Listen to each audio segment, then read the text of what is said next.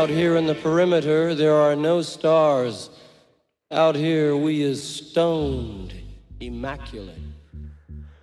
Hello and welcome. This is the C86 show. I'm David Eastaugh. As you know, we love a special guest. This week it's going to be the turn of the photographer Vernon Dewhurst, who I spoke to very recently to find out more about life, love and poetry, and also his life in the creative industries and photography, especially began in the sort of 60s and has had a life in that particular world, and is also very, very well known for his cover photograph of David Bowie's second album, which was released in 1969, which was originally titled David Bowie, but also became known as Space Oddity for obvious reasons.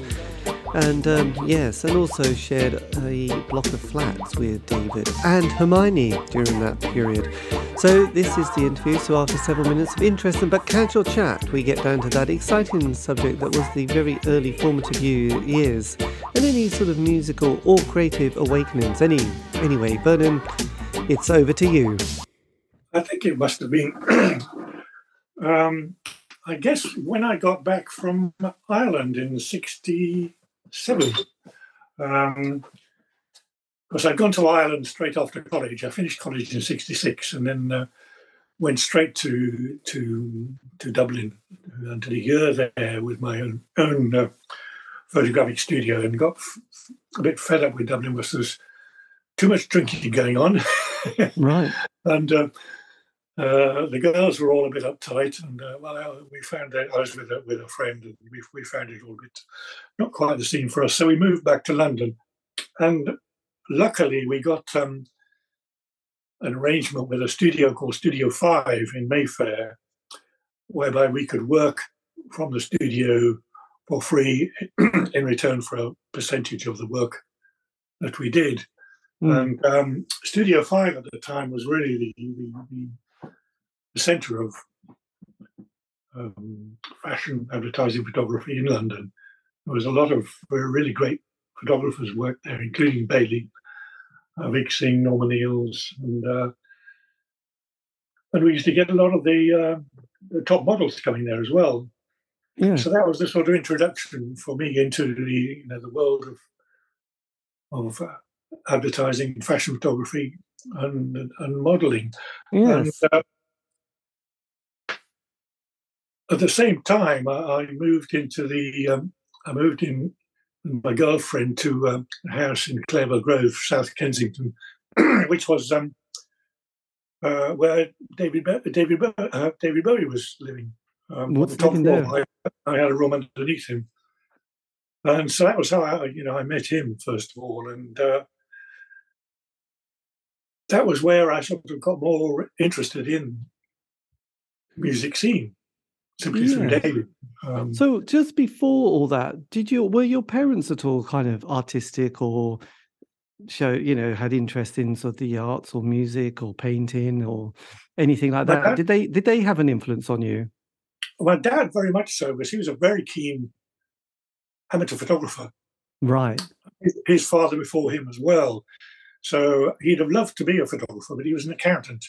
And then, when he was brought up, the important thing was to get a good job, a job for life. That was what they were.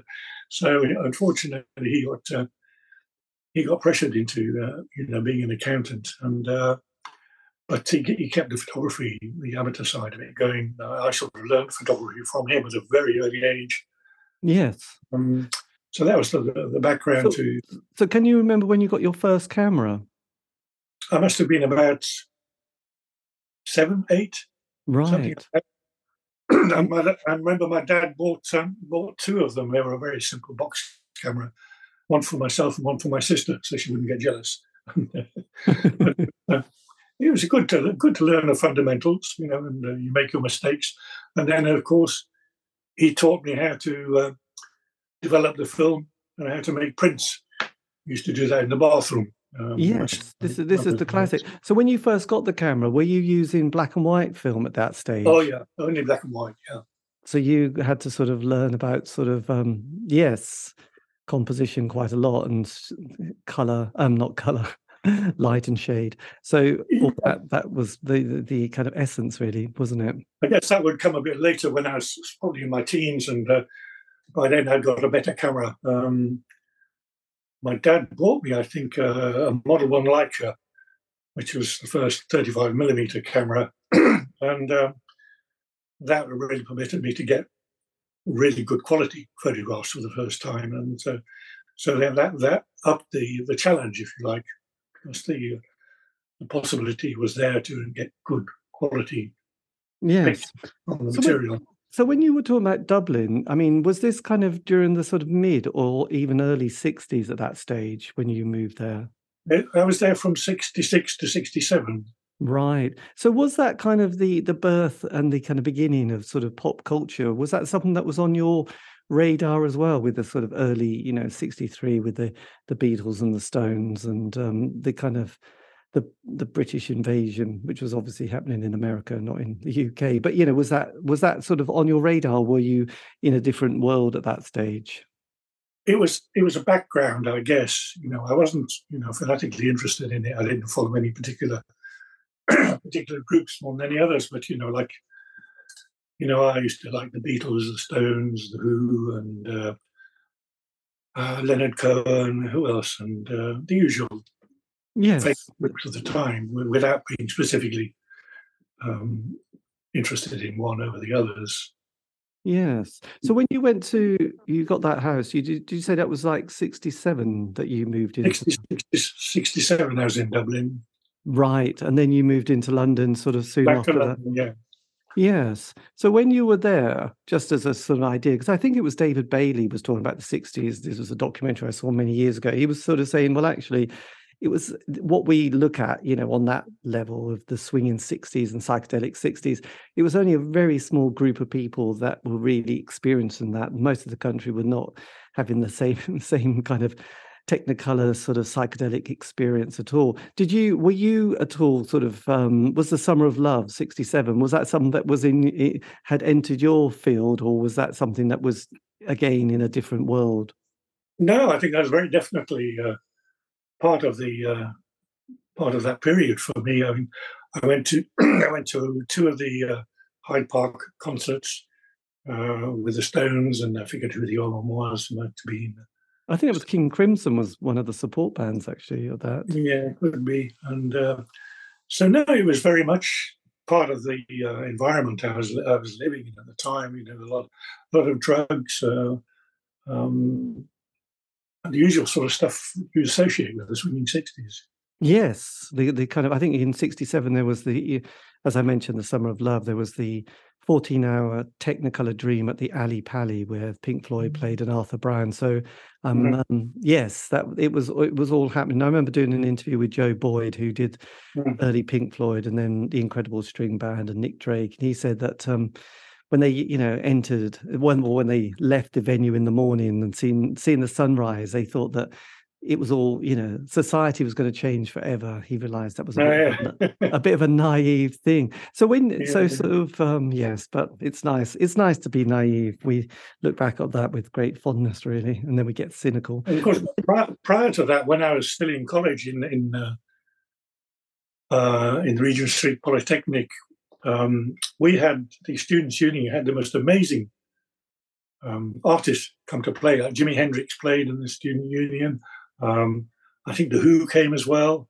So there was, even while I was at college, an introduction to these big bands. And, yes, well, that's quite. You were quite lucky there, really, weren't you? Just very lucky. It was quite amazing. Back when I think Jimi Hendrix played with the Student Union. Yes, for a few hundred people who were just happened to be there in an a lot of them probably didn't even know who he was. The ambivalence of kind of, oh, well, this is fun. But so then when you moved into the house, and did you say you were on the top floor, or was David on the top floor? David was on the top floor with Hermione, his girlfriend. I was underneath. Yes. There was I think there was 5 of us living in the house at the time. God, that's amazing. So how did you sort of then sort of get to work and do that kind of those iconic early shots? Because at this stage, David was very much, he was into the Lindsay Buckingham world, but also Lindsay Kemp world. Sorry, I'm thinking of Mac there. Lindsay Kemp meets kind of his kind of acoustic period with John Hutchinson, wasn't it? Hutch. Yeah. So were you aware of that kind of scene that was going on above you? Not with David, no. At the time, he was the guy upstairs who was hoping to become a pop singer, and like many others, it seemed at the time that everybody was either wanted to be a pop star or a model or an actor. This was a fairly common thing. But no, David obviously had talent, and I could see that straight away. But no one could dream he would become, the mega star that he subsequently did. No, and I always find it kind of interesting because when I've listened to some of that music from, that he was making at that period, and then comparing it to what else was going on, it's kind of even more boggling, really, because it's so out of sync with the zeitgeist. When he's doing these kind of rather quaint and folky songs, and strumming his guitar with his curly hair, and as you mentioned, Jimi Hendrix, and then it was like Jefferson Airplane, the Doors, the Beatles, obviously, etc., and then you sort of get this kind of rather, Love You Till Tuesday kind of record by David Bowie. It's like, not quite sure we can see the potential there. It's a hard one to imagine. And we don't talk about the Laughing Gnome, of course. No, or when we do, it's even more boggling and baffling. But yeah, so how did you then sort of become kind of acquainted or friends at that time? Even though you're in the same building, doesn't mean you always talk to each other. No, but we did. It was a very nice group of people there. We all got on very well, and we used to have lots of parties there, of course. And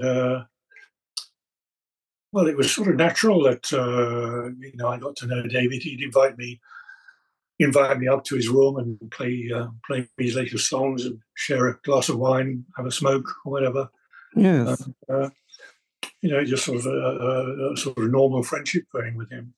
Did it feel like quite an innocent sort of romantic kind of vibe that you were getting, not just in his scene, but just generally? Because it does sound, with the acoustic guitar, Hermione, and just having a nice smoke and a glass of wine. Yeah, I think he was, because he was, Hermione was a lovely girl, very, like you say, romantic in a way, very straight. And I think David was very much under the influence of her, and they had a good vibe together. Yes. Well, it's quite nice. I've listened to some of the quite a lot of the material they did, and it's especially with Hutch, and it's quite sweet at that stage. So, did you then get a chance to go to? How did he develop the Beckenham Arts Lab at this stage? Well, David just asked me if I'd like to go down there and do some pictures. I guess this must have been fairly early on. I don't know how long the Arts Lab was going on for, but I think it was fairly new when I went there. And, so I went down once and shot a roll of colour of him playing. There was other people there, but I don't know who they were, looking back on it so long ago. But yes. And were you at that stage? Had you left the college, degree, whatever you were doing, and were sort of also working on hustling to sort of make it as a photographer yourself at this stage? Oh yeah, I'd been freelance ever since I left college. So this is 68. Right. So I'd been freelance for a year and a half, couple of years even by then. So. And were you doing sort of fashion and glamour kind of? Fashion and advertising. Right.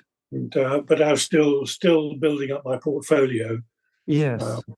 Business. And were you managing to get yourself kind of a reputation and a career, sort of managing to sort of make it happen?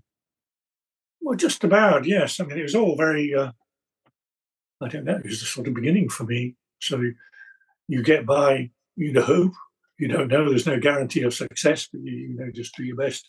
try and get Yes. the best portfolio together you can, and hope that you get work.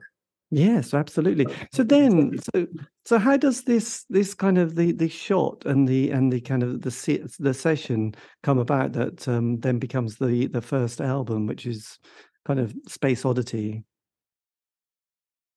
But it was directly from the pictures I did of him in the arts lab. When I showed them to David, he asked me if I'd take them around to Mercury Records and show them to Calvin Mark Lee, who was the AR man of Mercury Yes. Records. So I did that, and Calvin's a really nice guy. We hit it off really well. He loved the pictures. And we became good friends, and it's after that, not long after that, maybe a month or so, at the most, that David asked me if I'd talk to Calvin about doing the cover for his LP. Yes. And I think I met David at Calvin's office to discuss it. And Calvin collected Vasarely prints, the op artist, and he had about a dozen of these in his office, and David quite liked the idea of using one as a background. Now I thought it wouldn't work if he was just standing in front of it. I thought, that just doesn't look modern, doesn't look with it. Yes. So I suggested we try and do a shot with him emerging from the background. Which is what eventually we did. It was a rather complicated procedure in those days, so there was no Photoshop, of course, so it had to be done mechanically by some quite skilled retouchers. Yes. God, that's amazing, actually. And did you, with that particular session, were you sort of at that time just kind of working on your own? You didn't have a team of assistants around you? Oh, no. I had an assistant, Chinese guy called Zin. So there was just myself, Zin, Calvin, and David at the session. So, right. That was, the best way to work, few as people as possible. And David, of course, very relaxed, a born poser. He loved posing. Yes. Well, that's... I must admit, over the decades, I've realised that he had so many sessions with so many photographers. There has been no other person quite like him. So, I think we've almost got to the end, but we probably haven't, of all the different people releasing and publishing their books of David Bowie pictures. Because it's just like, how many people did you work with, David? It's like, so even at that stage in the 60s, he loved the lens, didn't he? Yeah. And a lot of stars, of course, they get a bit blasé about it in the end, and they don't want to do pictures with so-and-so. They only do pictures with somebody else. So, but I think David was quite keen on getting his picture anywhere. This is true. This is very true. So once that came out, you got the photo, then you not Photoshop. You sort of how did you then construct the image for the album? Well, I didn't do it myself. I photographed the album as is, a straightforward picture of that. And then we went through all the pictures I'd done of all the portraits I'd done of David, picked out the one we thought was the best. And then I gave the two transparencies to the people who were actually going to do the merging. Yes. Retouching company. And they did it, and it's beautiful. It took them a few goes, but they did it in the end. My God, that's incredible. And then is that what happens next? Because obviously, things move on. Do you at that stage then sort of, who moves out of the house first out of the little group of you there? Well, the lease came up at the end of 69. I think it was about September 69, so everybody had to move out. And this coincided with myself moving to Paris. I'd been trying to get to Paris for about 6 months, going there and back, trying to get work. Yes. And I decided when the lease was up that I might as well make the jump and go and live there sort of permanently, which is what I did. Amazing. And then, with Paris, how do you then develop the rest of your career at this stage? Well, it was still more or less starting off fresh. Luckily, I had a few contacts over there, so I could use those. But no, it was very, very hard to start off with. I had very little work. I had to build it up slowly, and but at the same time, of course, I lost contact with David then. So it's about the same time as he started becoming really well known Yes. and traveling, disappearing. So, we lost contact then. And he phoned me up in in Paris when he was over there. We're doing recordings, I think, or shows. I'm not quite sure what. And but I didn't get the message. I was living in a hotel at the time, and this was in the era before mobile phones, of course. Yes. So all he could do is leave me a message in the hotel, which I didn't get back to until late. And by that time, he'd moved on somewhere else. And Yes, that because you have another picture. I don't know if this is from the same session, which is that appears. Is it conversation piece? A book cover? Is that or with David with his hand on his kind of chin, looking at the camera? No, that wouldn't be mine. Right. So you just did that one session with him, and that was it. Yeah, that's right, the cover. Yeah. Oh my God, that's amazing. Yes. So then, sorry about that. Got that mixed up. But yeah. But then after Paris, do you then sort of have you found once you sort of get established, is it kind of the world that is kind of advertising and kind of slightly more sort of glamour? Mainly fashion in Paris. Mainly fashion and then eventually I married and we had a child. And at that stage, I think we both thought Central Paris was not the sort of place we wanted to bring up a child, so we moved back to London at that stage. Yes, and there you go. And then you stayed. I mean, did you ever kind of get tempted to do any more sort of working with musicians and bands and stuff like that, or was it something that just didn't sort of enter your radar at all? Didn't really. Yeah, it wasn't really sort of my field. I thought. I did a couple of other covers, but purely accidentally because I knew somebody or somebody had found my details. But yeah, that's about it. Yes, and each decade often has a different sort of a narrative and a bit of a different quality.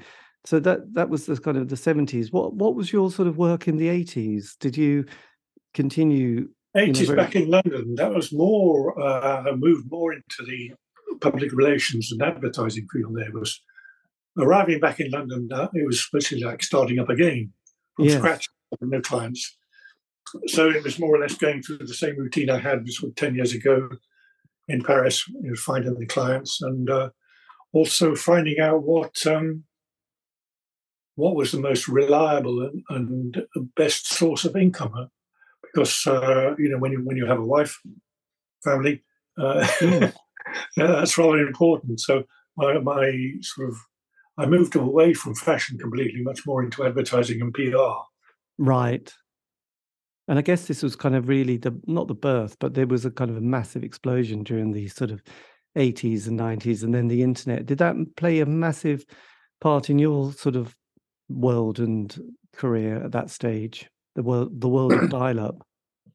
Well, yeah, I mean that came quite late. The internet, I suppose, was around about 95. Was it 95, 2000, something? Yeah, that was where we suddenly got dial-up, and we had to sort of phone in and get very worried about being on the phone for 5 minutes.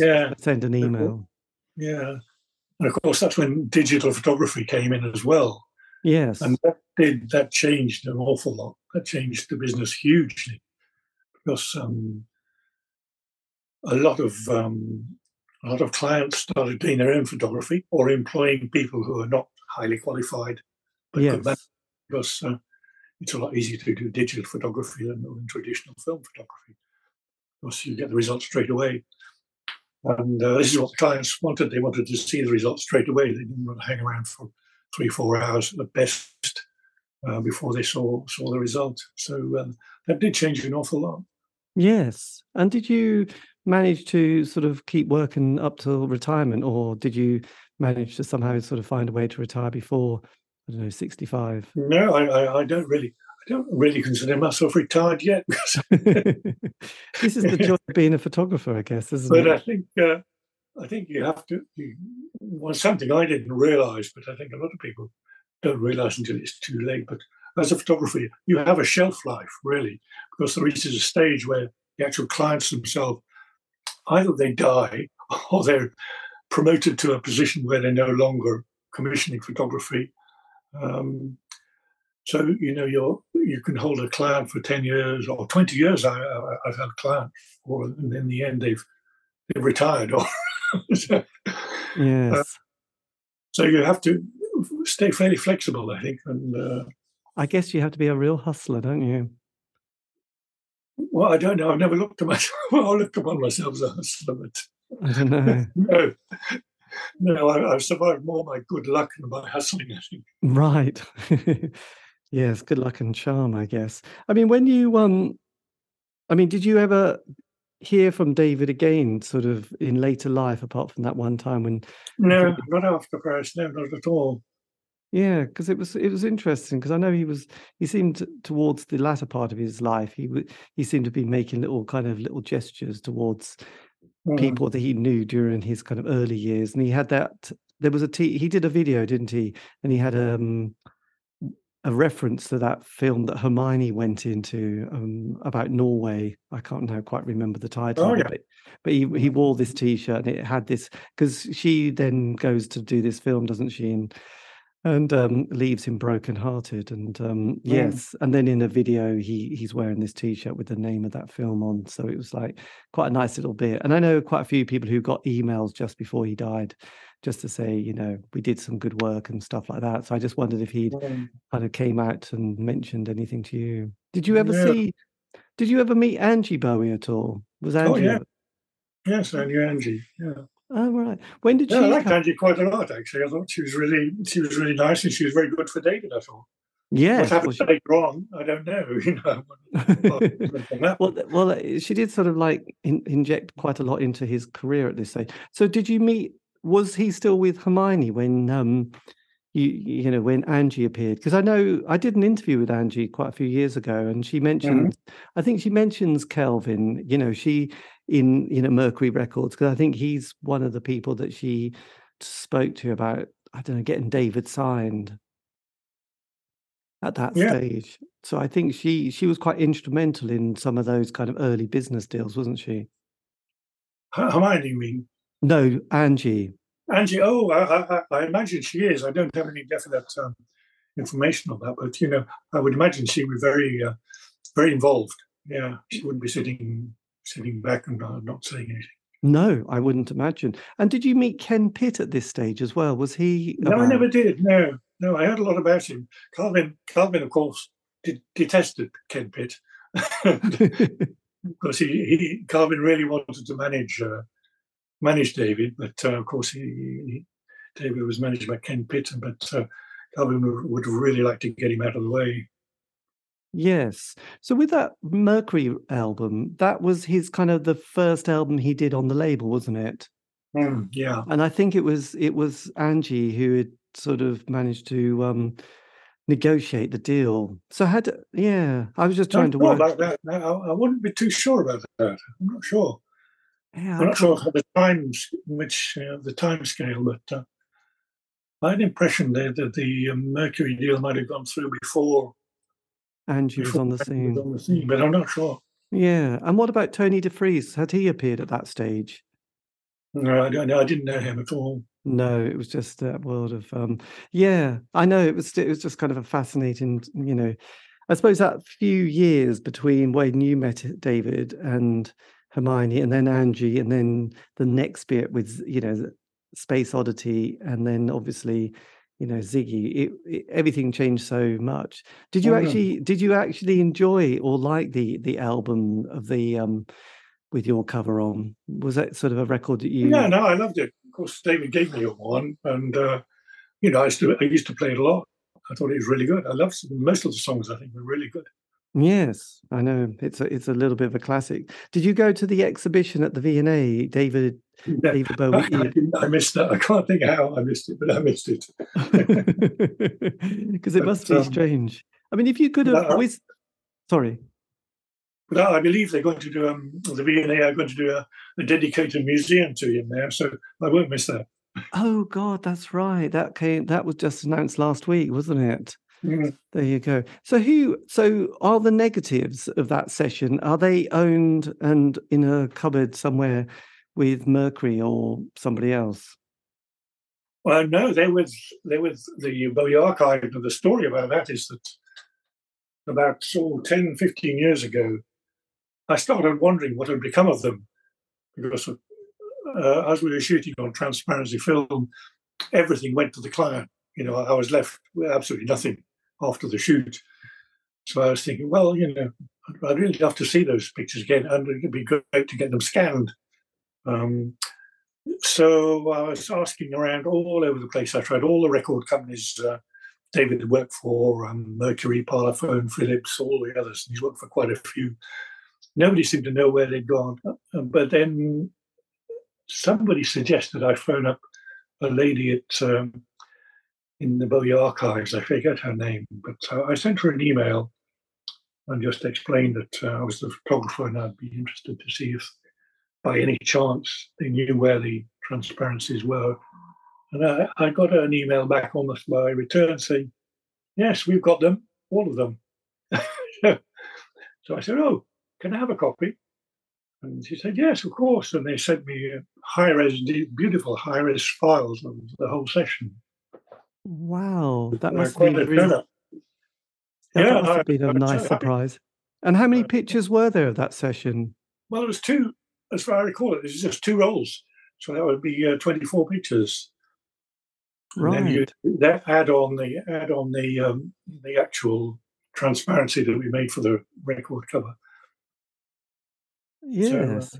So who on that level then owns the rights to the picture? Is it the client, or do you still have any kind of copyright to it? No, the copyright is mine, absolutely. Right.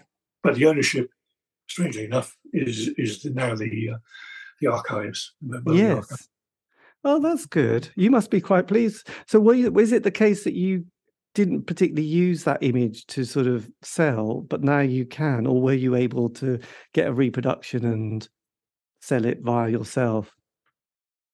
Well, now I have the files. I can do what I like with them. So I've been marketing limited edition prints of 1 or 2 of them.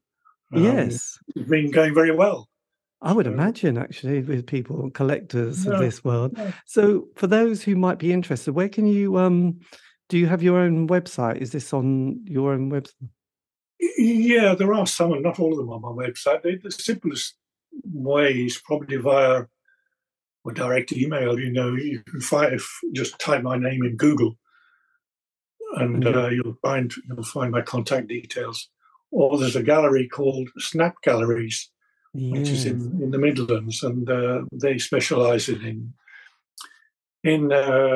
pop photography, and they've got the file. They've got the files. They're marketing it as well. Fantastic, and you can get a signed one as well, which is even more amazing. Actually, Yeah. That's really good. And so, I mean, if you were able to sort of whisper to your 16-year-old self, kind of starting out in the creative, industry that you went for, is there anything in particular you might have said, oh, that would have been a good idea, or that would have been a good thing to have focused on? Become a rock star. No, seriously, I don't think I would. I don't think I'd have changed anything, because I can't complain. No. I think I've had a good life, and I don't think I need to change anything. No, absolutely not. Well, I have to say that session obviously has a massive extra bit to your life, doesn't it? Really, I guess. Really, quite a trivial event at the time, and even afterwards, I never thought much about it. But with the years, it's sort of grown and particularly since, strangely enough, since David's died, it seems to have become even more important and interesting.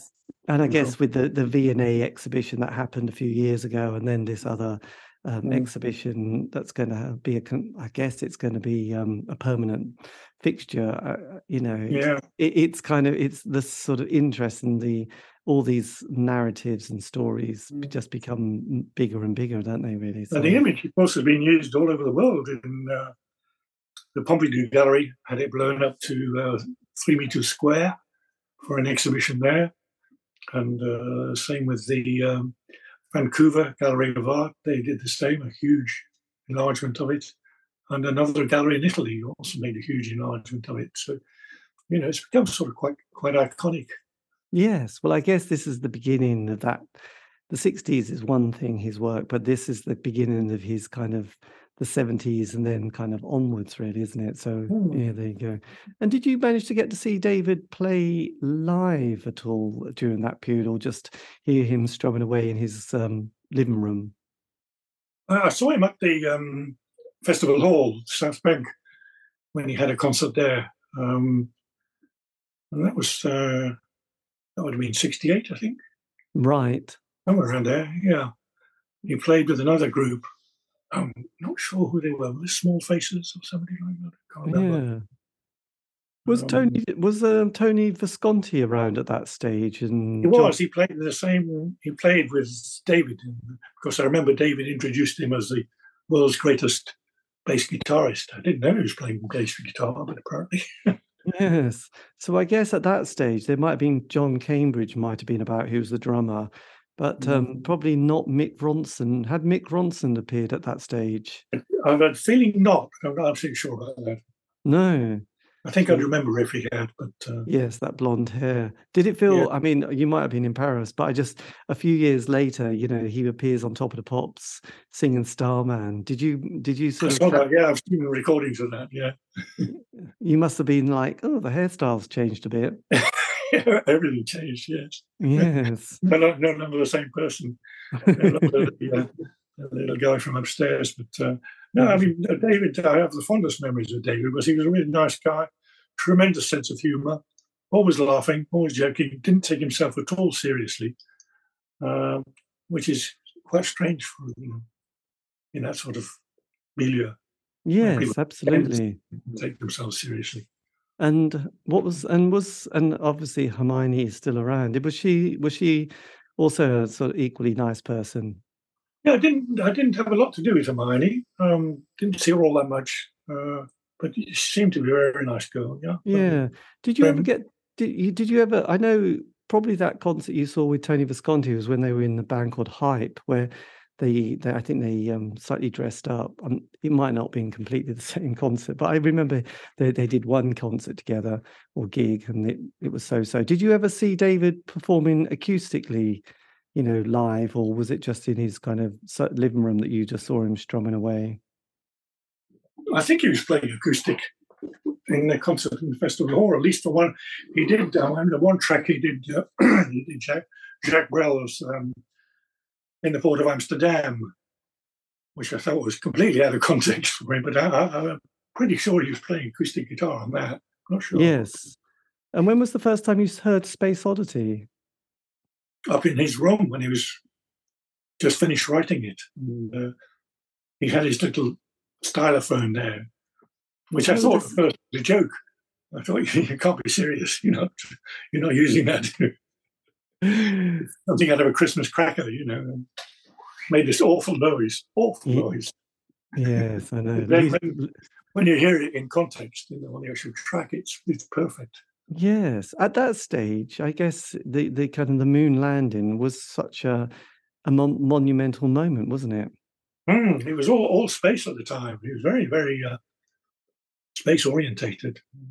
I would imagine, the excitement of what's going to happen next was just amazing. Then we had the 70s and the 3-day week, so never mind.